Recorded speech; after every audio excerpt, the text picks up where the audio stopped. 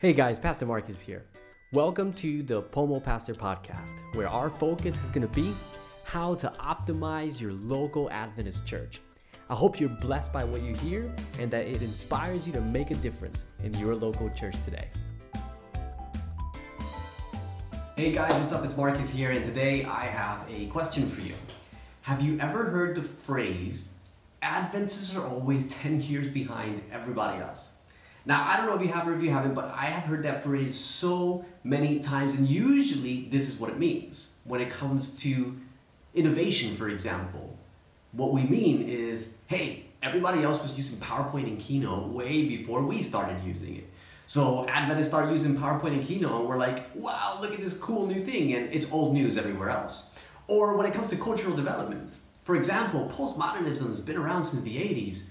But it's only been in the last 10 or maybe 15 years that I've heard it become a central part of Adventist dialogue when it comes to evangelism and mission. Or maybe even when it comes to different developments within the Christian world. Let me give you a perfect example. In recent years, one of the hot topics in Adventism has been the emergent church. The first time I heard about the emergent church was around the year 2009-2010. And it continued to sort of evolve from there, and DVDs came out and, all kinds of stuff about the emergent church. But here's the thing. By around 2003, outside of Adventism, where the emergent church originated, it was already beginning to fall apart. In fact, in 2008 and 2010, Relevant Magazine and Christianity Today published articles about the end of the emergent church. And yet, that's around the same time that Adventists first started talking about it, at least in any big sort of unified sense.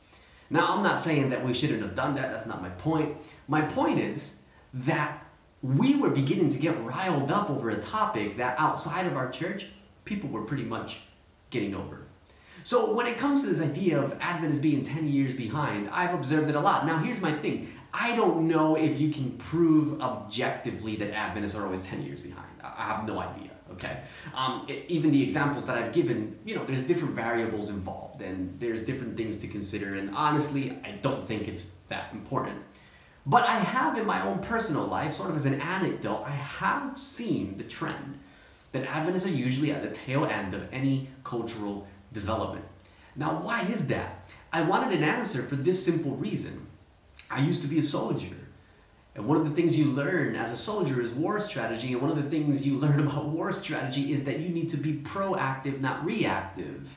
Reactive warfare is the kind of warfare you fight when you know you've lost the war, but you're just hanging on for a miracle of some sort. When you fight reactively, you don't gain ground, you lose ground. And the thing is that if Adventists are always 10 years behind the rest of the culture, then the point is that we are reacting in all of our strategies, in all of our tactics, in all of our methods. We are reacting to what's going on around us. We're not being proactive. And so if we want to engage this world in a way that's actually meaningful and that's going to work, we can't be 10 years behind. And so I wanted to know, why are we always 10 years behind? And how do we reverse that trend?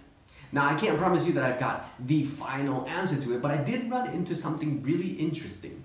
It was a religious scholar by the name of James P. Carse, who in 1986 wrote a book titled Finite versus Infinite Games, or Finite and Infinite Games. That was the actual title of the book.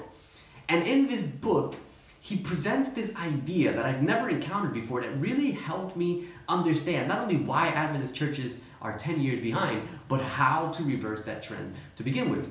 Now, before I dive into that, let me define the terms. A finite game is a game that all of us are familiar with. Finite games are things like baseball, spades, pool, volleyball. Those are finite games. They have a finite set of rules. They have a finite set of players, and they have a finite objective. The game starts, and the game ends. And when it's over, someone walks away with the prize. That's a finite game. An infinite game is different. An infinite game doesn't have finite rules, a finite goal, and finite players. An infinite game has rules that are constantly changing. It has players that are constantly coming and going, and it doesn't really have an end goal. There is no winning an infinite game. There is no walking away with the prize. I have won the infinite game. It doesn't happen. So what are infinite games? Let me give you a few examples because it's a little bit harder to grasp. An infinite game would be something like politics.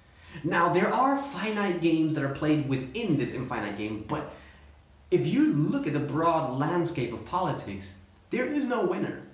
There are no set rules. Those rules change and shift as culture changes and shifts. And the players come and they go. They play and then they're replaced by other players. And it just keeps going and going and going. And nobody ever gets to the end of the political game and says, I have the prize of the political game. It just doesn't happen. It just keeps going and going and going. It doesn't have a starting place and it doesn't have a finish line. It just keeps going. And the only way to do well in a finite game is to play, not to win, but to stay in the game. That's the only way to win at a finite game, if you can even think of winning as a thing. The objective then in a finite game is, I want to win. I want to be the strongest. I want to be the fastest. I want to be the best. I want to be number one. But in an infinite game, the objective is not to be number one or to be the strongest or to be the fastest or to take home a prize. The objective is to stay in the game. That's it. Other examples of infinite games are things like business or Wall Street. These are fashion. These are examples of games that don't have a starting point, don't have an ending point, don't have a prescribed set of rules, don't have a prescribed set of players. They just keep going and going, and things shift and adjust, and it's wild. Now, why does this matter? And what does it have to do with Adventist being 10 years behind everybody else? Leadership expert Simon Sinek captured something really interesting about the tension between finite and infinite games. He says this: when a finite player plays against another finite player, the game is stable. There's a prescribed set of rules and players, etc., that they both agree to, and they play to a finite set of time, and then somebody goes home with the prize. Boom, too easy. When an infinite player plays against an infinite player, for example, the US versus Russia in the Cold War, it's kind of the same thing, right? There's it's ugly, but the system itself is balanced. There is no prescribed set of rules that both parties agree to. There are no players that both parties have, set teams that are going against each other. People come and go, and there isn't really an end goal in sight, even if we get rid of the threat of nuclear war temporarily, for example. It's not over. And so when an infinite player and an infinite player are against each other, the system is stable as well. The problem emerges when a finite player plays against an infinite player. That's where you start to see some really weird stuff happen. So here's a perfect example: the US versus Vietnam.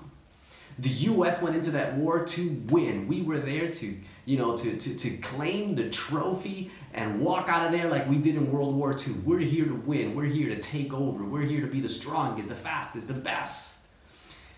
The North Vietnamese, on the other hand, they were playing not to win, but to stay in the game. As a result, the US won every single major battle in the Vietnam War, but they still lost the war. They walked away from it because what they realized was these guys are in it for the long haul. They're not fighting to win. They're just fighting to stay in the fight. And what happens when a finite player discovers that there's no finish line to this fight? They walk away. They abandon the fight. And so when you see this dynamic playing out, what you discover is that an infinite player is playing to outlast, whereas a finite player is playing to outclass. But if you're playing to outclass an opponent that doesn't care about being outclassed, you're eventually going to get frustrated because you'll discover that no matter how much you outclass him, he's still ahead of you. Always one step ahead of you. So what does this have to do with Adventism and churches and the great controversy? Let me put it this way. Satan knows he's lost the war. He knows that his days are numbered. He knows that his judgment is soon to come. And so Satan is not playing a finite game. He's not trying to win. He's playing an infinite game. He's trying to outlast the church. He's trying to stay one step ahead of the church. And so what he does is he influences culture. He changes the rules constantly. He influences culture. He influences political narratives. He influences religious division and ideologies. He's embedded in this background unfolding tension in our world, and he does it in order to stay in the game. He's not trying to outclass the church. He's just playing to outlast it. The church, on the other hand, especially Adventist churches, we're playing a finite game. We're playing to win. And so we have a set of rules that we stick to. This is how we do evangelism, and this is how we do outreach, and this is what it looks like to succeed, and these are our goals, and here are our players, our pastors and our elders and our Bible workers. We're playing against an infinite player in a finite way. And what happens when a finite player is playing against an infinite player is we might have success and think, wow, look, we're doing great. We got all these baptisms. But in the end, we end up frustrated because we always know that we're still one step behind. We never seem to be ahead. So what do? What is the solution to this? What would it look like if Adventist churches played an infinite game instead of a finite one?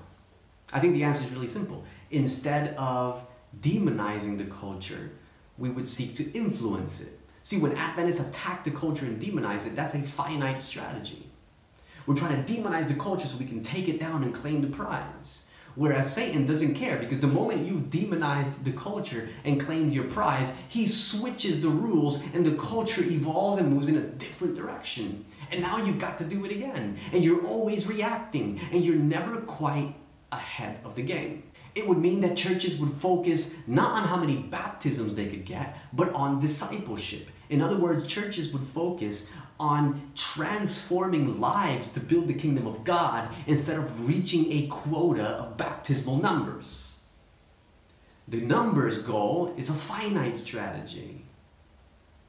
The discipleship goal of transforming the lives of every person in your church so that they can build the kingdom of God is an infinite strategy, because what you're saying is we don't have a set list of players who are playing this game. Everybody's playing this game. Another thing that would change is that rather than reacting to the culture, we would anticipate the culture. We would be students of the culture, understanding the worldviews, understanding the trends, understanding the ways people think and relate and see the world. And we would adapt our evangelism to those worldviews in order to reach them, in order to meet them where they are. But we can't do that if we're playing a finite game with a finite set of rules that we've prescribed and that we stick to. And this is where Satan's always ahead of us, because we're playing by a set of rules that we developed, 50, 100 years ago? And he's moved on. And those rules are ineffective in the current setting, and we don't seem to realize it. And Satan is one step ahead of the church every single time. If we want to be the kind of church that's making a meaningful difference in our world, in our culture, in our society, we've got to stop playing the finite game. We've got to switch the way we play the game. We've got to become infinite players. If we don't, we're always going to be 10 years behind. We're always going to be reacting instead of being proactive. We're always going to demonize instead of influence. And we're always going to preserve instead of innovate. We've got to change the way we play the game. Well, thanks for watching the video or listening to the podcast wherever you are. If you enjoyed this, subscribe, like, and share, and I'll catch you guys next week. Well, that's all I've got time for today. But if you want some more, just come hang out at pomopastor.com. Thanks again for spending some time listening to the podcast. I'll catch you on the next one.